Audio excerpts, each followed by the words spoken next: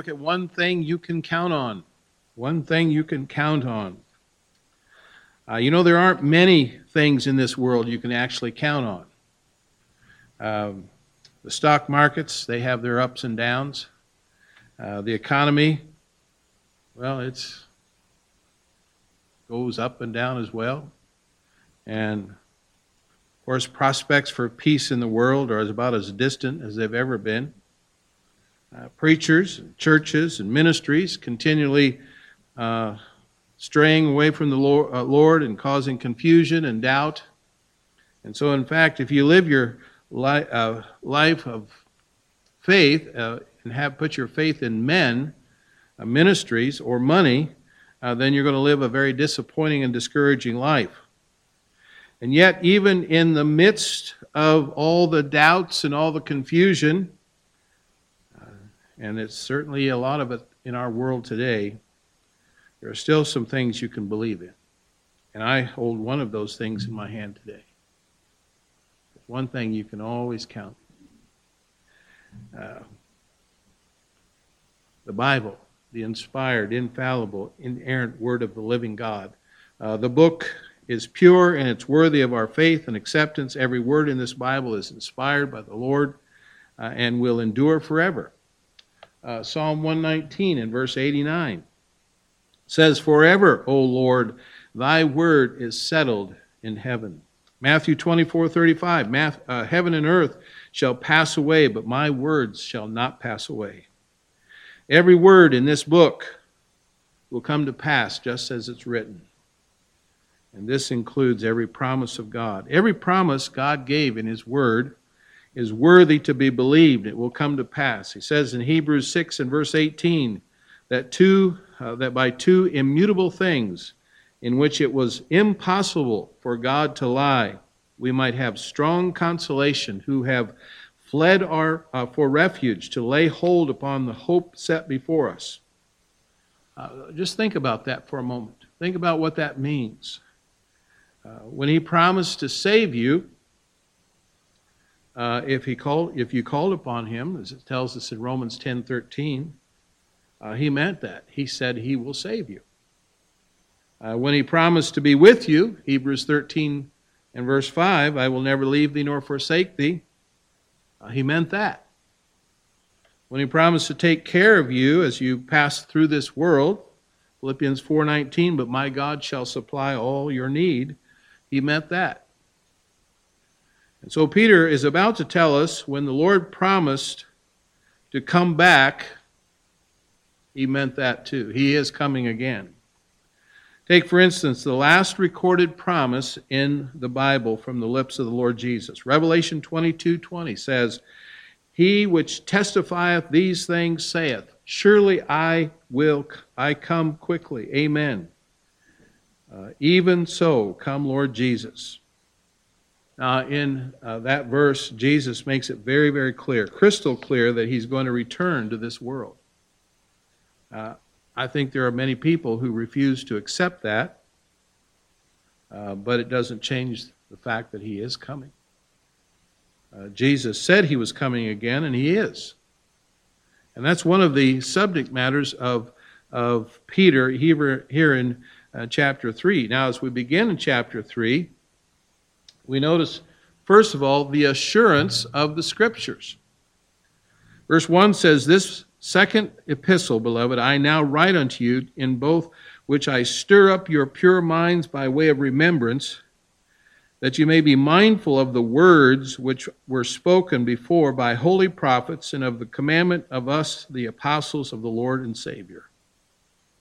So Peter is speaking here of the Word of God in verse 2, and he calls it to witness to this great truth. Peter says his ministry to these Christians in Asia Minor, his ministry was to stir them up. We've talked about that before in these letters from Peter. Stir up their pure minds by way of remembrance. He's reminding them of the truth they already know. Stirring up their pure minds about the things of God. Now, imagine the apostle, maybe, like This is a good day for a good bowl of chili, right? Maybe the apostle's got a big bowl of chili on the stove. And he's going to stir that up. And he's trying to get to the bottom. That's where all the good stuff is, right? The meat, the chunks of meat and everything. It's all down at the bottom. So he's trying to get that stirred up. And he's trying to stir up the truths of God's Word in the minds of those who are reading this. And in the same way, he is for the second time now writing to stir up the believers' minds to remember truth that they'd already been exposed to. These people were living in a corrupt society. They had just abandoned corrupt mystery religions, and now they were to contend with the corrupt teachers. Now, in chapter 2, we spent a lot of time talking about false prophets, false teachers, and so they're contending with that. These false teachers were teaching them destructive heresies, and they were mocking the Word of God. They were mocking the truth of God's Word. They were mocking that there would be no second coming. And so Peter's response to all this is to remind them that the word spoken by God about such people. And this is why he says that ye may be mindful of the words which were spoken before by the holy prophets. Now, if you go back to chapter 1, we saw there in verse 21, well, it's actually 16 through 21, he talked about this. And he said there, knowing first in verse 20, that no prophecy of Scripture is of any private interpretation, for the prophecy came not in old time by the will of man, but holy men of God spake as they were moved by the Holy Ghost. And so the word of the second coming did not emanate from some group who sat around and said, well, we need to come up with an incredible story. What Isaiah and Joel and Ezekiel and Daniel had to say about the first coming and the second comings of Jesus was not a matter of human wisdom. It's not just something come by logical deduction. It wasn't just some cleverly devised tale, but it was revelation from God. When men were moved by the Holy Spirit, spoke from God. So the revelation is above and beyond the minds and the experiences of believers and unbelievers alike. Revelation by the Holy Spirit is that process by which God has made himself known to man. When he personally broke into time and space. Think about it. For example, the time that God spoke to Moses at the burning bush. The manifestation of the angel of the Lord and the angels and so forth. We're going to see this in Daniel on Sunday afternoon. The angel Gabriel is going to come to Daniel and explain the vision, the dream that he had been having.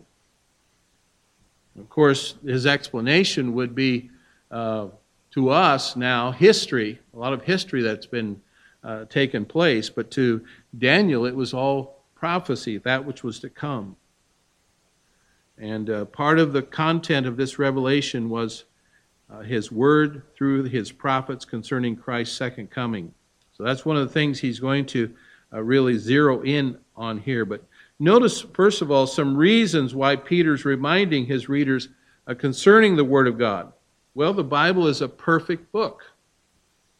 The Bible is a perfect book. 2 Timothy 3:16, all Scripture is given by inspiration of God, is profitable for doctrine, for reproof, for correction, for instruction in righteousness. It's absolutely perfect. It's the perfect revelation of God's will for mankind. You can count on the Word of God. When you can't count on anything else in the world, you can count on God's Word. So therefore, when something is written, you can consider it settled, as we saw there already in Psalm 119:89. Secondly, the Bible is a prophetic book. Throughout the Bible, there are prophecies presented and fulfilled over and over and over again. In fact, there are over 300 prophecies in connection with the first advent of Jesus, and all 300 plus prophecies have literally been fulfilled. Example, his virgin birth, his birth in Bethlehem, his humiliation and his death, his resurrection. The Bible is a book of prophetic content. And the New Testament speaks of many different matters as well.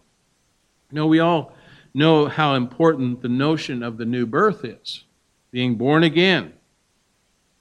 But did you know that the new birth is only mentioned 9 times in the New Testament? Now, we have various other kinds of things, but in that sense, the new birth, only 9 times. Of course, as Baptists, we're big on baptism. That's only mentioned 20 times. Even the great doctrine of repentance. And we can't do without that, but it's spoken of 70 times. And yet in the 27 books of the New Testament, which are divided into 4 categories, you have the historical, you have the Pauline epistles, you have the general epistles, and then you have the prophetic, that is the book of Revelation. There are 380 references to the second coming of Jesus Christ. 380. Now, I get the impression that that's an important doctrine. I know that, when the Lord says something once, that's enough. But when he repeats it 380 times, I'm thinking, we got to get a hold of that doctrine. He devotes 1 out of every 25 verses in the New Testament to the second coming. The Bible is a prophetic book. And then thirdly, the Bible is a preserved book. Every word in this book will literally come to pass. God will see to it that none of his words fall to the ground. Isaiah 55:11. He's going to see that it gets the job done. Matthew 5:18, he said, "For verily I say unto you, till heaven and earth pass, one jot or one tittle in no wise pass from the law till it be fulfilled." 1 Peter 1:25, "But the word of the Lord endureth forever, and this is the word which by the gospel is preached unto you." Romans 4:21, "But the word of the Lord endureth forever, and this is the word which by the gospel is preached to you." Even the parts about the second coming. Now, if you dare to declare that you believe in the Bible, that the Bible is inspired, inherent, and infallible, then you better be prepared to be ridiculed. I even heard someone say today, be ready to have this book canceled. Canceled from our society.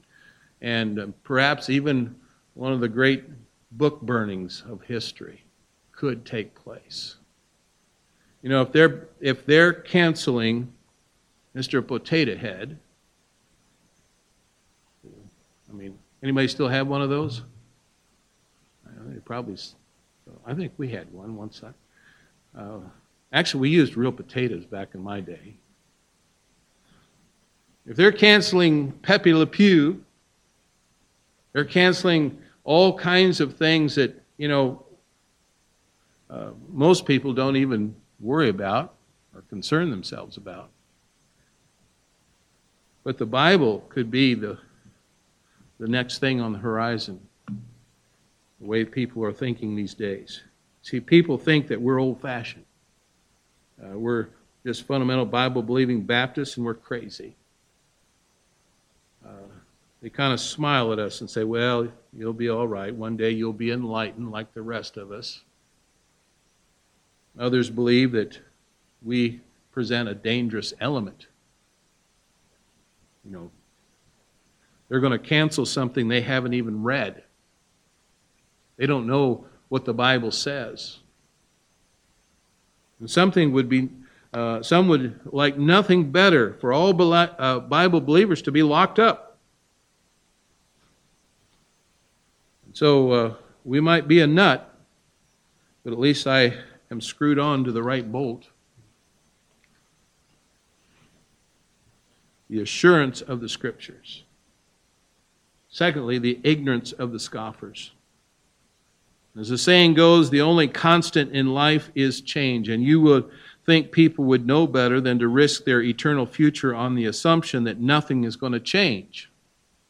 But that's exactly what doubters and skeptics have been doing since the earliest days of Christianity. Scoffers choose to forget, to ignore the fact that God has kept His word in history. He'll do it again.